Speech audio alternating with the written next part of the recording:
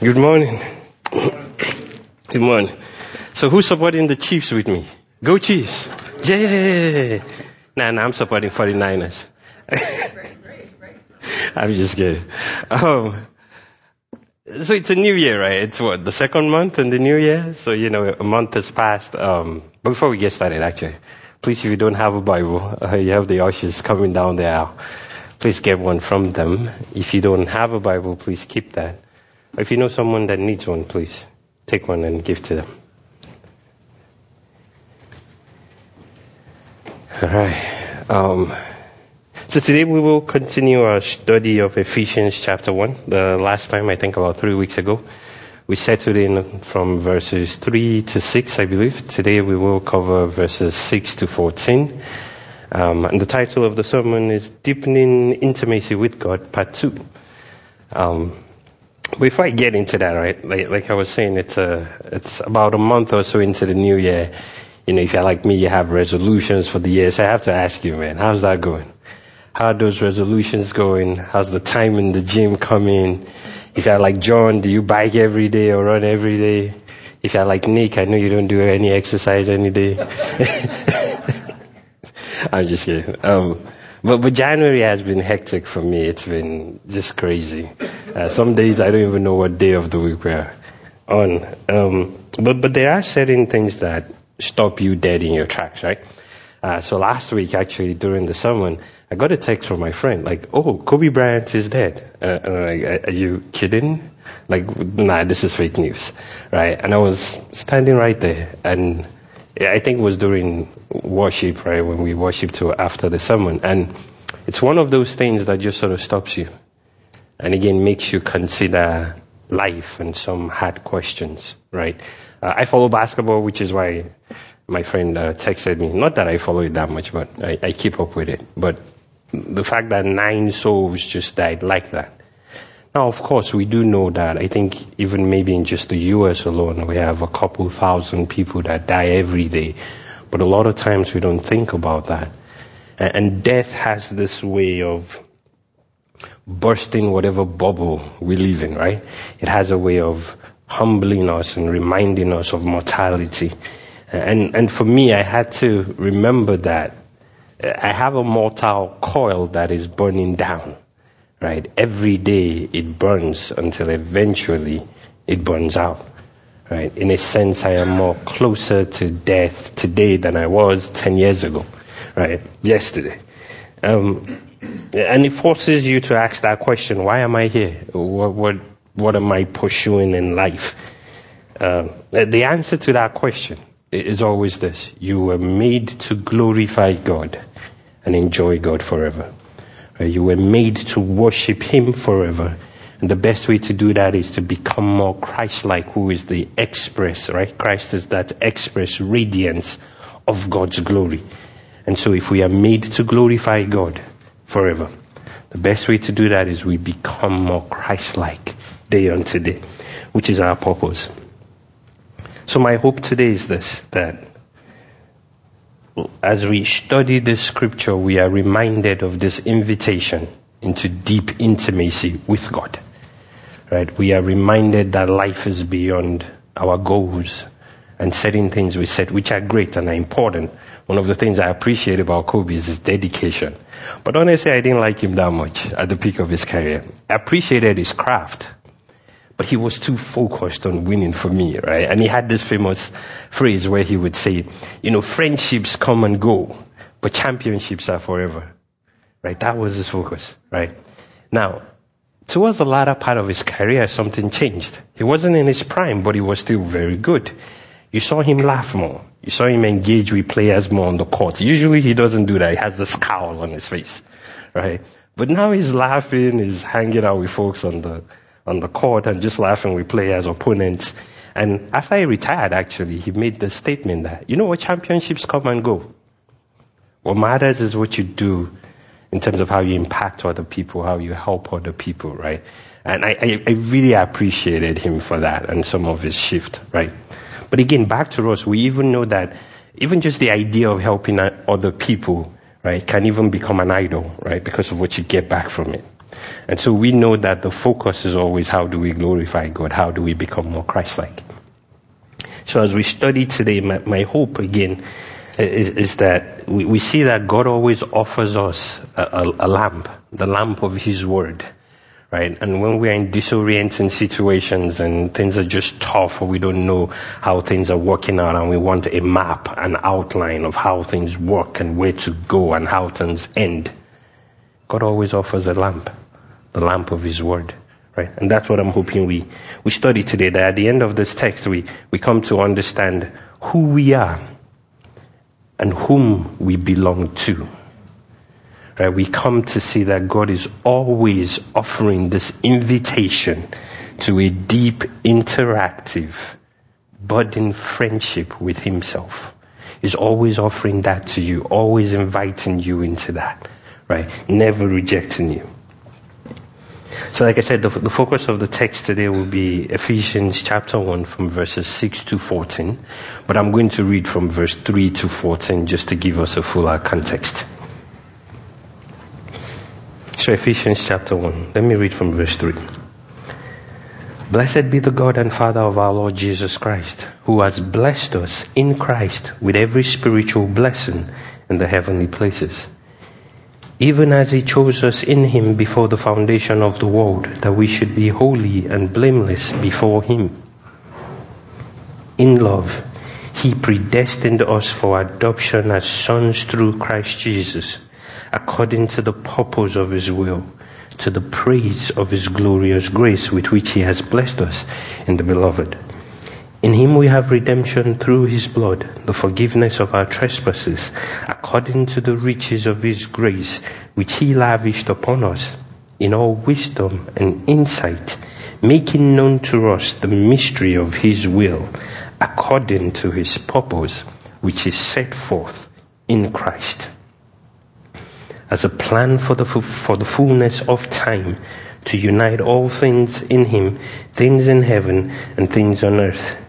In Him we have obtained an inheritance, having been predestined according to the purpose of Him who works all things according to the counsel of His will, so that we, who were the first to hope in Christ, might be to the praise of His glory. Verse 13. In Him you also, when you heard the word of truth, the gospel of your salvation, and believed in Him, were sealed with the promised Holy Spirit, who is the guarantee of our inheritance until we acquire possession of it, to the praise of His glory. So Father, we come again before you to study your word. Please teach us. Please speak to us where we are and open our hearts to hear you. Help us on one hand be looking at our lives and what's going on in there and be connecting that to what you say. Right, so that we're truly open to receiving the gift that you give. So Lord, please come teach us your words today. In Jesus' name, amen.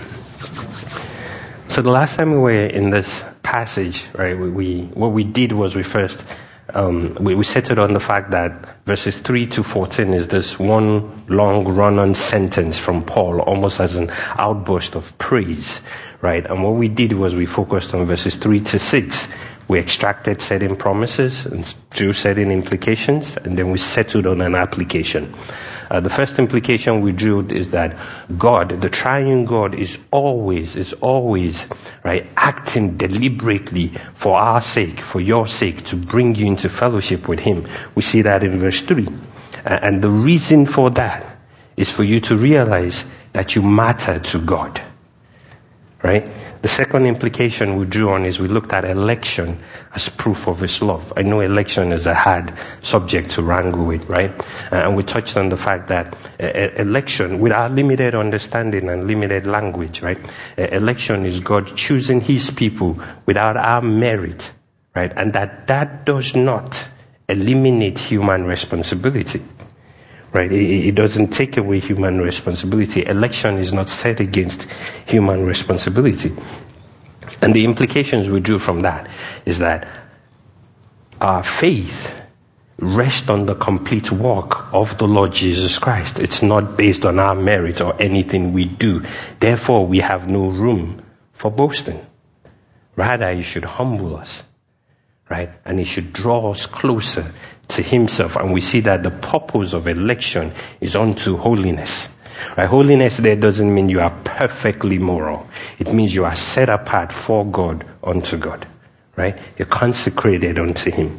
And then we also settled on this promise of sonship by adoption. The fact that Christ Jesus, right, God through Christ has adopted us into his family, right? That he offers us the same standing as Christ. Christ being the firstborn, right? But he offers us the same standing as Christ in his family. What I hope you took away from all of that is that you see the extent to which God loves you. And that you see that all these promises that God is pouring out through Paul in Ephesians 1, just 3-6 that we looked at yesterday, you see that God gives you all of this, not as a grumpy old man, right? But that with delightful pleasure. Like the planning, the willing, the election, all of that he does with delightful pleasure. So I want that to sink into you for a minute. That the plan of God for your life, your conformity to his son's likeness, the depth of his love for you, the grace that he lavishes upon you, bringing you into his family, all of that God does with delightful joy. So today's focus is this, right? I'm going to focus on verses 6-14 of Ephesians chapter 1. And I'm going to do some of the same things. And I'm going to draw out some promises from there, some blessings, not everything. I will draw some implications, and then we will settle on a major application. So the first promise I want to draw out from there is this idea that we are inundated with grace. So I'm going to pull that from verses 6-8, the first part of verse 8. Actually, I'll read from verse 5. And what I want you to take note of is how Paul describes the grace that God offers. Right, so let me read. In love, from verse 5, in love, he predestined us for adoption as sons through Jesus Christ, according to the purpose of his will, to the praise of his glorious grace, with which he has blessed us. In the original language, that's actually with which he has graced us in the beloved. Now verse 7, in him we have redemption through his blood, the forgiveness of our trespasses, according to the riches of his grace, which he lavished upon us. So you see, you cannot read this passage, just those short verses, and you can't miss grace, right? It's written all over that, right? If you grew up in the church, the definition of grace we usually come up with is grace is unmerited favor. I actually see it as something else. I think unmerited favor is an attribute of grace, right? But I see grace as God coming to help you do what you can't do by yourself. I see that grace is an empowerment for living life the way God would have you live it. It does include forgiveness of sin, but it is beyond that. Right? So in essence, actually, grace is God's unbelievable acceptance of us. It is not so much as something God gives, it is that God gives himself. Right? So grace is this empowerment for life that we see here that God is offering to us. And what we have to see is that the initiative always comes from God. It isn't something you earn. It isn't something you work for. Grace is a gift from God. And so that should make you understand that it is always available to you. God giving himself to you. Right? Now, what's the point of all of that? It says, well, let me shift to verse 7 actually, because this has a personal connection to me. It says, in him we have redemption through his blood, the forgiveness of our trespasses, according to the riches of his grace, which he lavished upon us. Now, if you are like me, you're keenly aware of your shortcomings and your flaws and your sins before God. And this verse to me, I consider the miracle of all miracles. Because it is an opportunity, like it tells me that I can always go back to God over and over again. Right? So for me, this verse is the righteous judge of the whole universe. Right? me standing before him in my sin and him offering me himself, drawing me into relationship, welcoming me into his family. One of the things I say to myself when I'm before God and I'm very convicted of my sins, I'm like, God, I am tired of myself. Like, I don't know if you're tired of me, but I'm tired of myself. And thank God, thank you that you're not tired of me. Right? And this verse is one of those verses I come back to. Right? Because there is a stress here of God's grace just being poured out for us. Right? Even when we are in sin, him drawing us back to himself. Right? Salvation derives from the luxuries of God's grace. Right? God longs to be with you. Right? This is where he pours himself out for you. And the implication of this, of what we've just read, is this, that though our sins, though they be many, right, his mercy is more. Right? And so it was Martin Luther, I believe, that said all of life is repentance. Right? You cannot take this walk of God seriously, this walk with God, and not take repentance seriously. Unless you're perfect, which we know nobody is, right? So unless if we are to take this walk of faith seriously, we will continue to discover layers of unsurrendered self before God. We will continue to see the depravity of our souls in different areas, right? And that is an invitation not to run away from God, but to run back to him because of this. Because we are inundated with grace, because he's always longing after us. So repentance, and by the way, I should say something about repentance. Repentance is not crying, right? It is not even showing remorse. All those things can be part of it, but primarily repentance is a turning to God. Right? As you turn to God, you naturally turn away from those things. That's what repentance is. It is a turning towards God. So let Christ Jesus carry the burden of your sins and the punishment you deserve. Let him exchange the hard way of a sinner for the deeply satisfying way of one who knows Christ as Lord and Savior. And so one of the things I want to ask today is that if you are here today and you do not have a relationship with God, right, if this is an opportunity, this is an invitation for you to see the depth of your sins.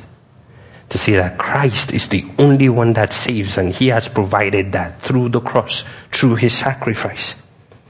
Right? And to know that he always welcomes you. He always welcomes you. And so again, like I said, later on at the end of the service, we'll have certain things we do. We'll have some home group folks on the right here. If you haven't accepted Christ, please walk up to them. Please talk to someone close to you, right? And just walk through what that means. But if you are in Christ, the question I have to ask you is this: how consistent is repentance in your relationship with God? And how does that show up? Because again, if we are to take this walk with God seriously, repentance has to feature into our relationship with God. And there are no barriers. We just read that. We are inundated with grace. We have redemption through his blood. Right? There's just nothing else that is holding us back from that. That word redemption has its roots in the Old Testament, right? It connotes this idea of buying back or restoring something that is lost or something that has been destroyed. And the price of that is the blood of Christ, right? The cross. So again, there is nothing that should prevent us from always going back to God, no matter how crazy the sin might be, right? Repentance is all of life. The next promise I want to draw on is God's all-embracing plan from verse 8b to 10. Let me read that. So I will read from the second half of verse 8, which says, with or in all wisdom and insight, making known to us the mystery of his will, according to his purpose, which he set forth in Christ as a plan for the fullness of time, to unite all things in him, things in heaven and things on earth. See, it's pretty cool that God redeems us to himself, but then he also takes the extra step of ensuring that we know that we belong to him. Right? And God does this by giving us the wisdom and the insight to understand His all-embracing plan. The word mystery in verse 9, where it says the mystery of His will, is not meant to connote something that is unknown, but something that is hidden but now being revealed. And what is being revealed is God's plan to reconcile everything to Himself through the person of Christ. And when I say reconcile everything to Himself, that includes you. And so the point of these verses is to basically paint for us that there is a future where everything will be consummated, everything will be summed up in the person of Christ Jesus, where every knee will bow and every tongue will confess that He is Lord, to the glory of God the Father. And so what is the implication for us here? The implication for us here is this: that we are a part of that all-embracing plan of God, and it should give us hope. Right? It should give us hope. Now, the way we use hope in the English language, like if I say, oh, I hope it doesn't rain today, or I hope the Chiefs win. No. I hope the 49ers win. All right, when we use the word hope, we use it with this sense of optimism, right? It's kind of like we don't know if it will happen, I hope it happens, I wish it happens, right? Hope in the Bible is not like that. Right? Hope in the Bible speaks of this guarantee of good. Like there is an expectation, a guaranteed expectation of good. Right? So when I say those verses 8b to 10 that talks about the all-embracing plan of God, right, should give you hope. What I mean is it should give you this guarantee. Right? That everything will be united in Christ. Everything will be summed up in Him. Right? Christ is the supreme administrator of God's will. And God is working to make sure you are part of that plan. You are aligned with Him. Right? All is consummated with Him. Consummated within Him. So if you are brought low by your sins, we just talked about repentance, I want you to always have hope. Hope that Christ always welcomes you. And a time is coming when all of that will go away, where there will be no tears anymore. Right? And everything will be restored as it should be. If you're facing affliction, I want you to have hope that the arm of God is not beyond your situation, and He knows, He sees, and He will work everything out for good. And that good is your conformity to the image and the likeness of His Son. He will work it out. The third promise I want to draw out is from verses 11 to 13. And it's this idea of a godly heritage. Let me quickly read that. Verse 11. In Him we have obtained an inheritance, having been predestined according to the purpose of Him who works all things according to the counsel of His will. So that we who were the first to hope in Christ might be to the praise of His glory. In Him you also, when you heard the word of truth, the gospel of your salvation, and believed in Him, were sealed with the promised Holy Spirit, who is the guarantee of our inheritance until we acquire possession of it, to the praise of His glory. Within these verses, you probably notice this, there's this shift, this change of personal pronouns between, first and second person pronouns. All of that is just connoting this idea that the people of God, the Israelites, were the first, right, that God drew to Himself to use as an example to draw all of us to Himself, right? But I'm not going to delve into that because the promises here is for all of us. Right? Because again, everything is being consummated in the person of Christ.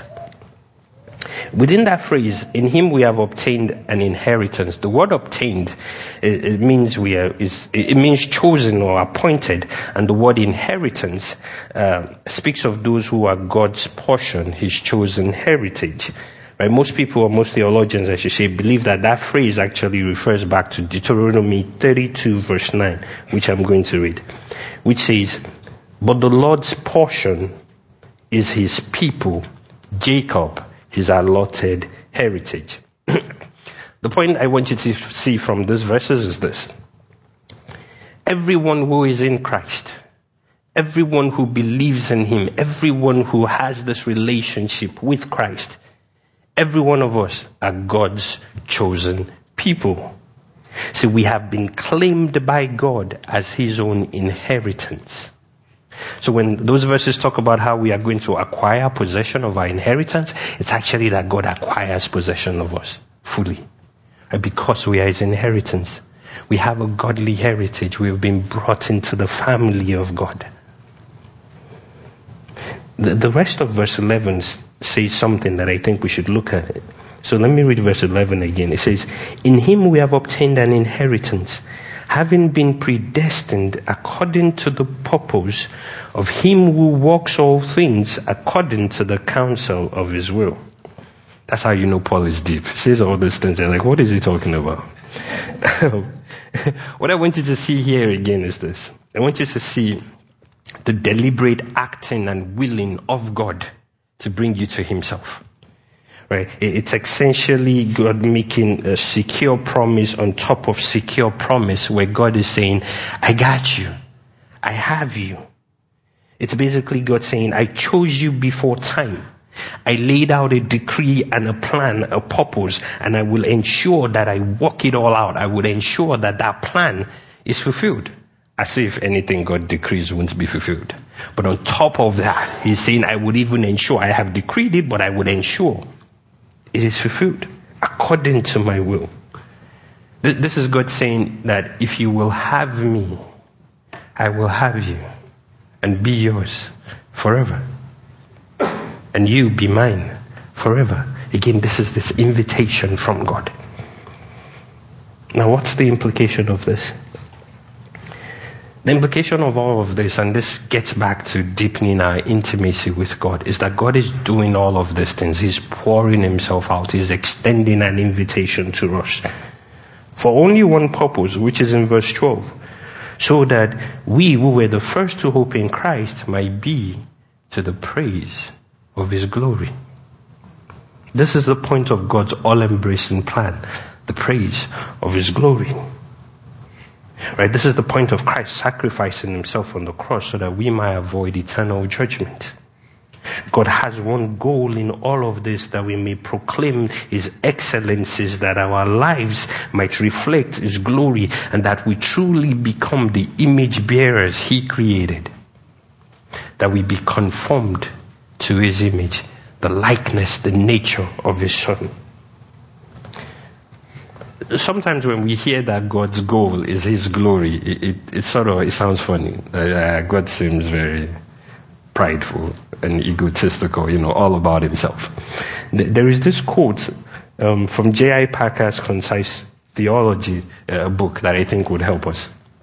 So let me read it. And I think Nick probably quoted this before, but let me read this. It says, God's goal is his glory, but this needs careful explanation, for it is easily misunderstood. It points to a purpose not of divine egoism, as is sometimes imagined, but of divine love. If you're like me, you're asking why, how? Certainly, God wants to be praised for his praiseworthiness and exalted for his greatness and goodness. He wants to be appreciated for who he is. But the glory that is his goal is in fact a two-sided, two-stage relationship. It is a conjunction of the first part, revelatory acts on his part whereby he shows his glory to men and angels in free generosity, and part B, responsive adoration on our part, whereby we give him glory out of gratitude for what we have seen and received. In this conjunction, this two-part conjunction, is realized the fellowship of love for which God's rational creatures were and are made, and for which fallen human beings like us have now been redeemed. The to and fro of seeing glory in God and giving glory to God is the true fulfillment of human nature at its heart. The point is this. God's goal being his glory, within that is your good.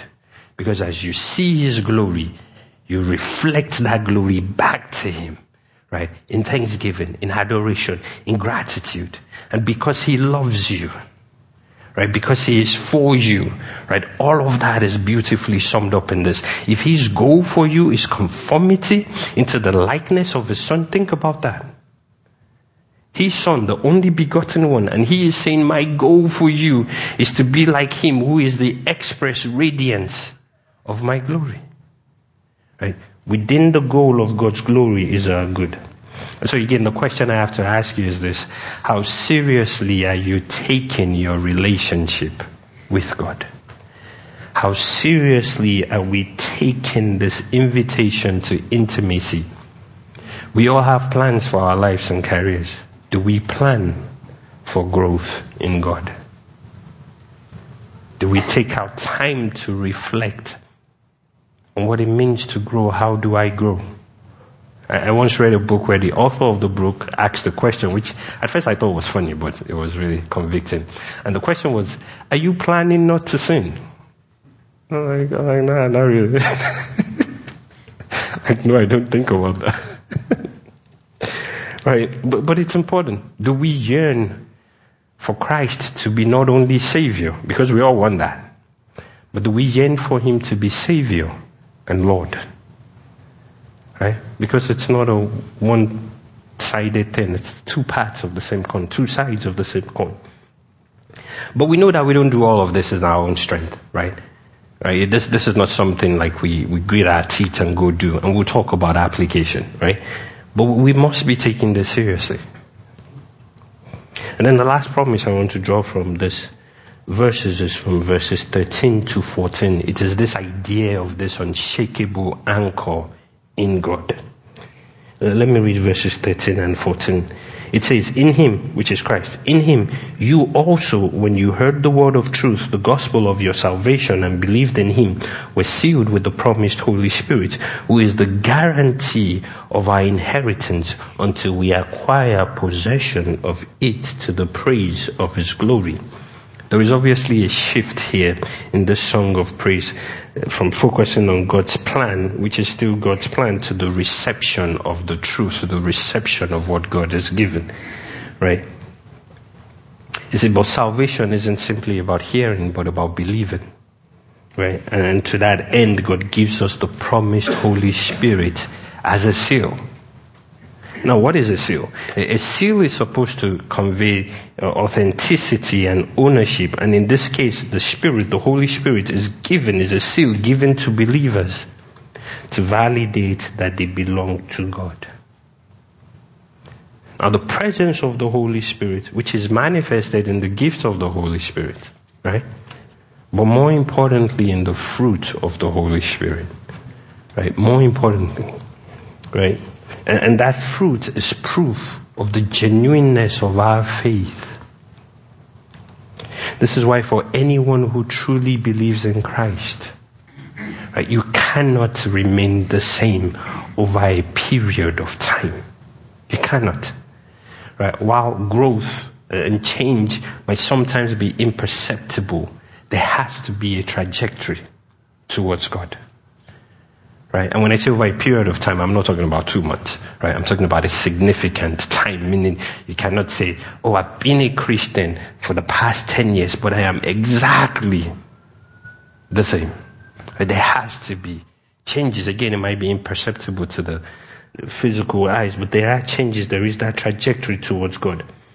The word for guarantee in verse 14 describes the Holy Spirit as a down payment of sorts that assures full payment. It assures complete payment. So therefore, it's like the Holy Spirit is God's first installment on making us His. And He guarantees, right? Giving us the Holy Spirit is a guarantee that He will make us His fully, completely. Where we are fully like Him. So this is God's promise to you, reminding you never to let go. Reminding you that He will not let go. If you would have Him, He will not let go. And the Holy Spirit is given to us for empowerment, for life. And then we'll come back to that. But like I said, the full inheritance that we eventually take full possession of is actually God taking possession of us fully. Where we are fully His. So what's the implication of this? Scriptures like this have a way of exciting me on one hand and also calming me on the other hand, right? I'm excited because I know and I understand what the future holds, right? I know how all things end. I know how everything is summed up in him. I know that I am forever his. I know that even though I might struggle with things now, right, the goal of all of that is he will make me his forever. I know that I'm not left hanging, I'm not left alone. We know that we belong to God as evidenced of the promised Holy Spirit which he has given. But the text also calms me down. It becomes an anchor for my soul. That during the turbulent storms of life, I understand how everything ends. Right? Even with the passing of the 9 souls, right? It is a reminder for me that we live in 2 realities. There's physical reality, then there's a reality of the Spirit in Christ. Right? We live in 2 realities. Right? And so this text calms me down because I understand that at the end of the day, God is sovereign and he is loving and he is working everything together to bring us to that consummation in Christ, that we become like him more and more and more. So I am reminded to live life, to make plans, right? But to always leave room for God, to leave room for divine mystery, to submit to God, that even those plans and the living of life, right, is within him. And so it reminds me to wear this world loosely, right? And to carry myself lightly. And to do so with joy. The implication of these verses for me is joy. Now you might ask why? Why is it joy? The implication is deep-seated joy that comes from God. Joy that transcends circumstances and situations. Again, because I know the plan of God. I know what he's working towards. I know what that end looks like. And so what comes out of this is joy. And that joy becomes an anchor for my soul. Now that we've said all of this, what is the application? We've looked at Ephesians 1 verses 6 to 14. What is the application? How do we respond? We've talked about how we are inundated by grace, the miracle of all miracles, forgiveness in Christ Jesus. We've talked about repentance, the provision of repentance. We've talked about how we should have hope in Christ, like guaranteed expectation of good in Christ. We've talked about the fact that God has brought us, adopted us into his family, and so we have a godly heritage. We've talked about the promised Holy Spirit given unto us for empowerment of life. How do we respond to all of this? Okay, we talked about joy. Joy that transcends, joy that comes from God, which transcends the temporal and always values the eternal. Right? Now from this study, I am convinced that God again is always offering to us this invitation into a deep, interactive relationship with himself. And part of that is the giving of the Holy Spirit. Interactive relationship with himself. Now, in light of this, how do we respond? So last time I was here, I talked about prayer as a way we respond, right? And we talked about how prayer is not a transactional tool. It's not an approach or a method we leverage to get what we want. Right? We talked about how prayer should be this act of emptying ourselves of all false belongings for the sake of becoming intimate with God. Right? It is where we progressively lay down our agendas, our need for control, the outcomes we desperately want, and we increasingly take up our cross and follow Christ Jesus joyfully. Right? So we talked about all of that, and now all of that is prayer. Right? There are, of course, many other implications I think we can draw from this passage. One big one is evangelism. Right? If God has given all of this to us, right, and blessed us with all these promises, and we know his all-embracing plan is to unite all things in himself, right? It behooves us to share this message, right? As God gives opportunity and grace, right? So evangelism is obviously one application of this, right? We know another application of this is dealing with anxiety and some existential questions we might face, and facing afflictions and the life is hard, right? And just being able to face life and some of the hard things we come across. Yeah. But the application I want to focus on today, which sort of undergirds all of this, is the application of knowing God. Right? So we talked about prayer, which is part of knowing God. Today I want to focus on this application of knowing God. Now, how do we do this? Right? My suggestion is that we do this by feasting on His Word. Right? My suggestion is that to know God is to feast on His Word. And I'm not talking about, again, this transactional, let me check the box, I read my devotion, I read this couple verses, I'm good. Right? I'm talking about you pay attention, you are present. Right? Let me give an example, right? If you are single and someone were to introduce you to another person, a potential spouse, right? What you do from that point on is you try to get to know the person. You are present. You talk to the person. You meet with them. You are present. And hopefully you are learning about the person. Right? Because we all know there's a difference between knowing about someone, even seeing the person in church and saying, what's up, how are you doing, how was your week? There's a difference between all of that, knowing what they like, what they like to do, hobbies, whatever. There's a difference between knowing facts and actually knowing the person, right? Actually being in relationship with the person, right? And so with God, we want to ensure that our lives are structured in a way that we are getting to know Him. And He's provided everything. Grace, the Holy Spirit. Right? He has not left us alone. Right? And so there is that opportunity for us to get to know Him. Now let me read a quote that is very convicting for me, because this is usually my response to, things like this. So the point of this quote is stressing that we make time for what is important. Right? We don't find time, we make time for what is important, for who is important. So let me read the quote. A response to giving attention to personal soul care often is, I don't have time for extensive study of God's Word, prayer, fasting, solitude, silence, whatever it is.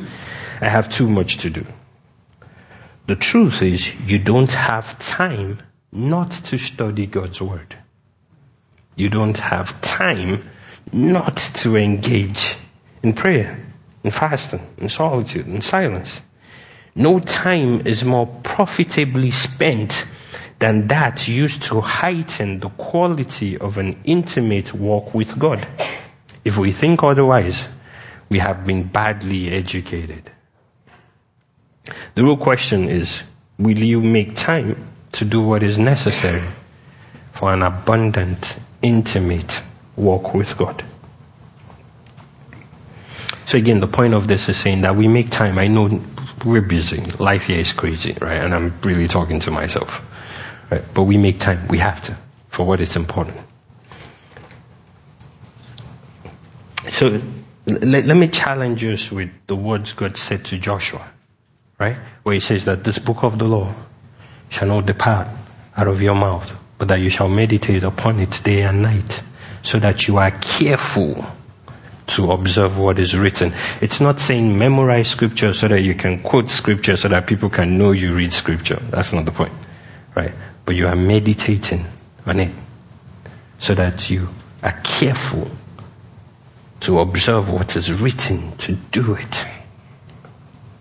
So again, to know God is to feast on His Word. The primary way of knowing God is His Word, right? That this is the most complete revelation we have of Him. Right? This is truly the only way to know the character and the nature of God. Right? So, we can't say, oh, Botolu, I love to worship and sing songs. Like, that's great. But you have to get into the Word. Right? You have to know Him.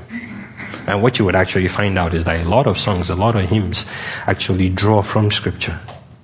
Right? But it's important to know Him. Now, rather than tell you a plan of how you study the Bible and what to do, what I'm going to do is I'm going to point to certain intangibles in this charge to take seriously the call of knowing God.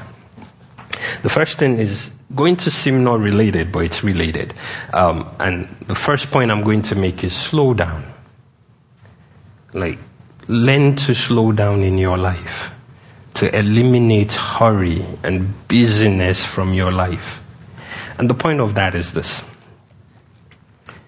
It's when you slow down and when you are reading the word and engaging in the word, you have to be slow paced enough to be able to connect what's in the word to what's happening in your life.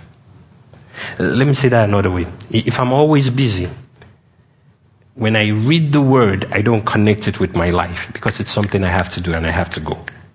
Right? I don't take time to reflect on why did I react that way to that person? What is underneath that? I don't really have time. You see, I might sit down there for 20 minutes, but the truth is if I don't have the slower pace of life that makes me focus and be present, right, I'm just there, my mind is running everywhere. And so it's important to, as a way of life, to eliminate this hurry, this busyness, this crazy running around. I know it's hard, but we fight for that, and grace is provided. The Holy Spirit is given unto us, so we fight for that, to slow down, so that we can make connection from Scripture to our inner life. The second thing I'm going to say is it's good to set apart time to study. It's not going to happen automatically. Right? Again, just because we are busy, it's important to set apart time. Maybe have a place, get into a comfortable routine, a comfortable place where you can be present. Right? So work at that. Plan for it. Right? If you know you want to study tonight, plan towards that. I want to study tonight, so therefore I can't be so tired by the time nighttime comes and then I say I want to study. It doesn't work. Right? So plan for it. Thirdly, when we actually get to studying Scripture, context is critical. Right? Context is critical. Right? And the point I'm saying is this. It is very easy for us to take any passage of Scripture, lift it out of the context, and apply it anyhow. And I'll give you an example. In Jesus' temptation with the devil, right? You all know this. Satan quoted Scripture. Right? He quoted Scripture to try to manipulate Christ to do what he wanted to do. Funny enough, he was quoting from a verse, a passage that actually speaks of his demise in Psalm 91. Right? But he quoted the Scripture from there. Right? To try to twist Christ. Right? And that's what I'm saying. Right? We have to read things in context. If you read an email from someone, or you're reading let me stick with an email. If you're reading an email from someone, you know who the person is. Right? You are the recipient. And so you read it with a certain perspective. You don't go to the middle of the email and lift up a phrase and then hold on to it. You don't do that. We don't even read normal books like that, novels. But for some reason we read Scripture like that. Oh, Jeremiah 29:11 is for me. Right? Not reading the context of it. Now, what we take from Jeremiah 29:11 is true. Right? God has a plan for you to give you a hope and a purpose in the future. But when you read the context, you begin to understand that God was saying to them, yes, you are going into slavery. And no, nobody is coming to save you. And yes, you are going to be there for 70 years. And yes, I have a good plan for you.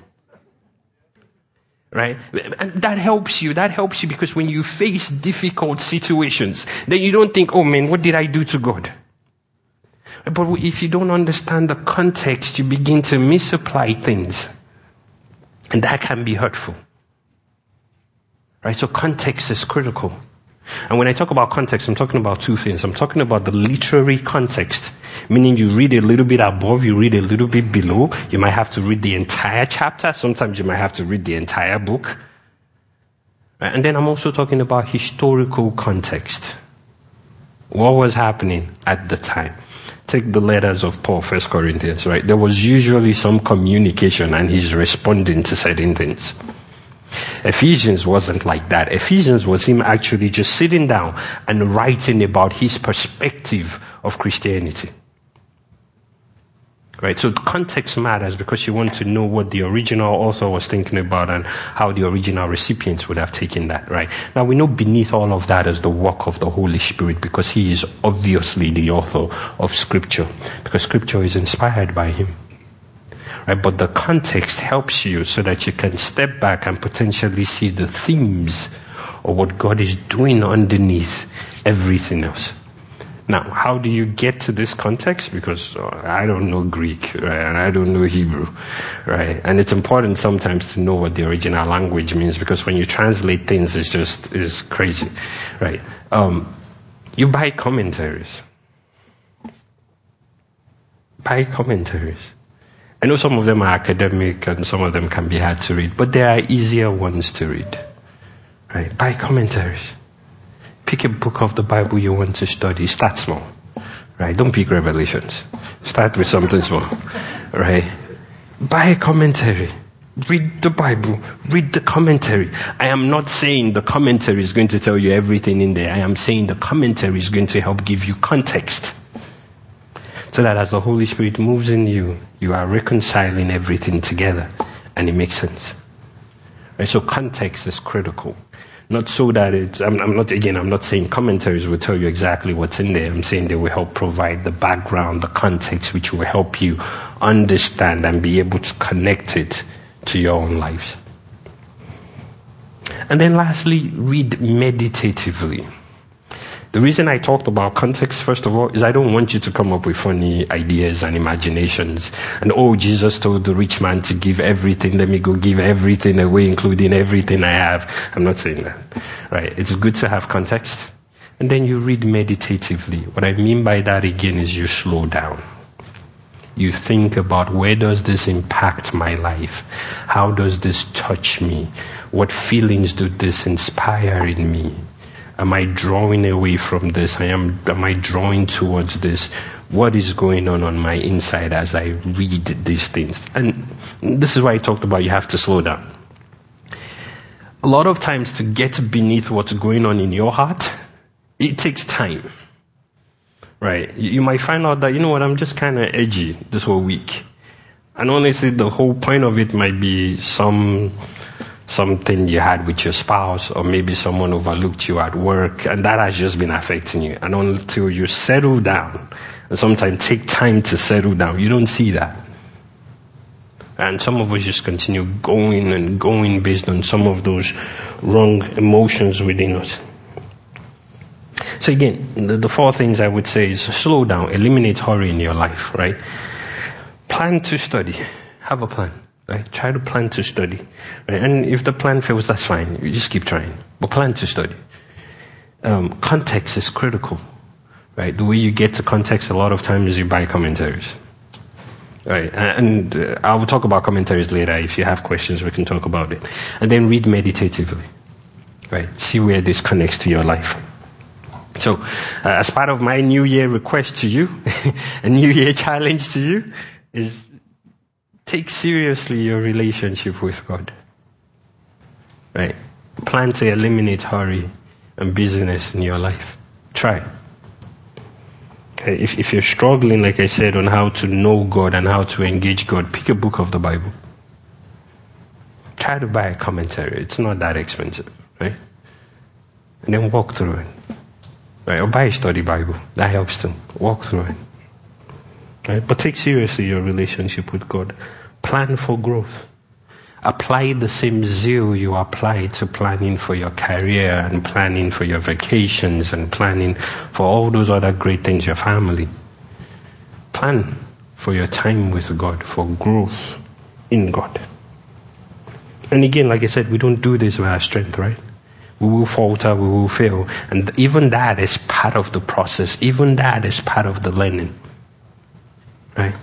And by, as we do this, we are creating a space to behold the face of God. Right? To behold His face. His unveiled face. And we are increasingly being transformed into His likeness. So let's pray. So Father, thank you.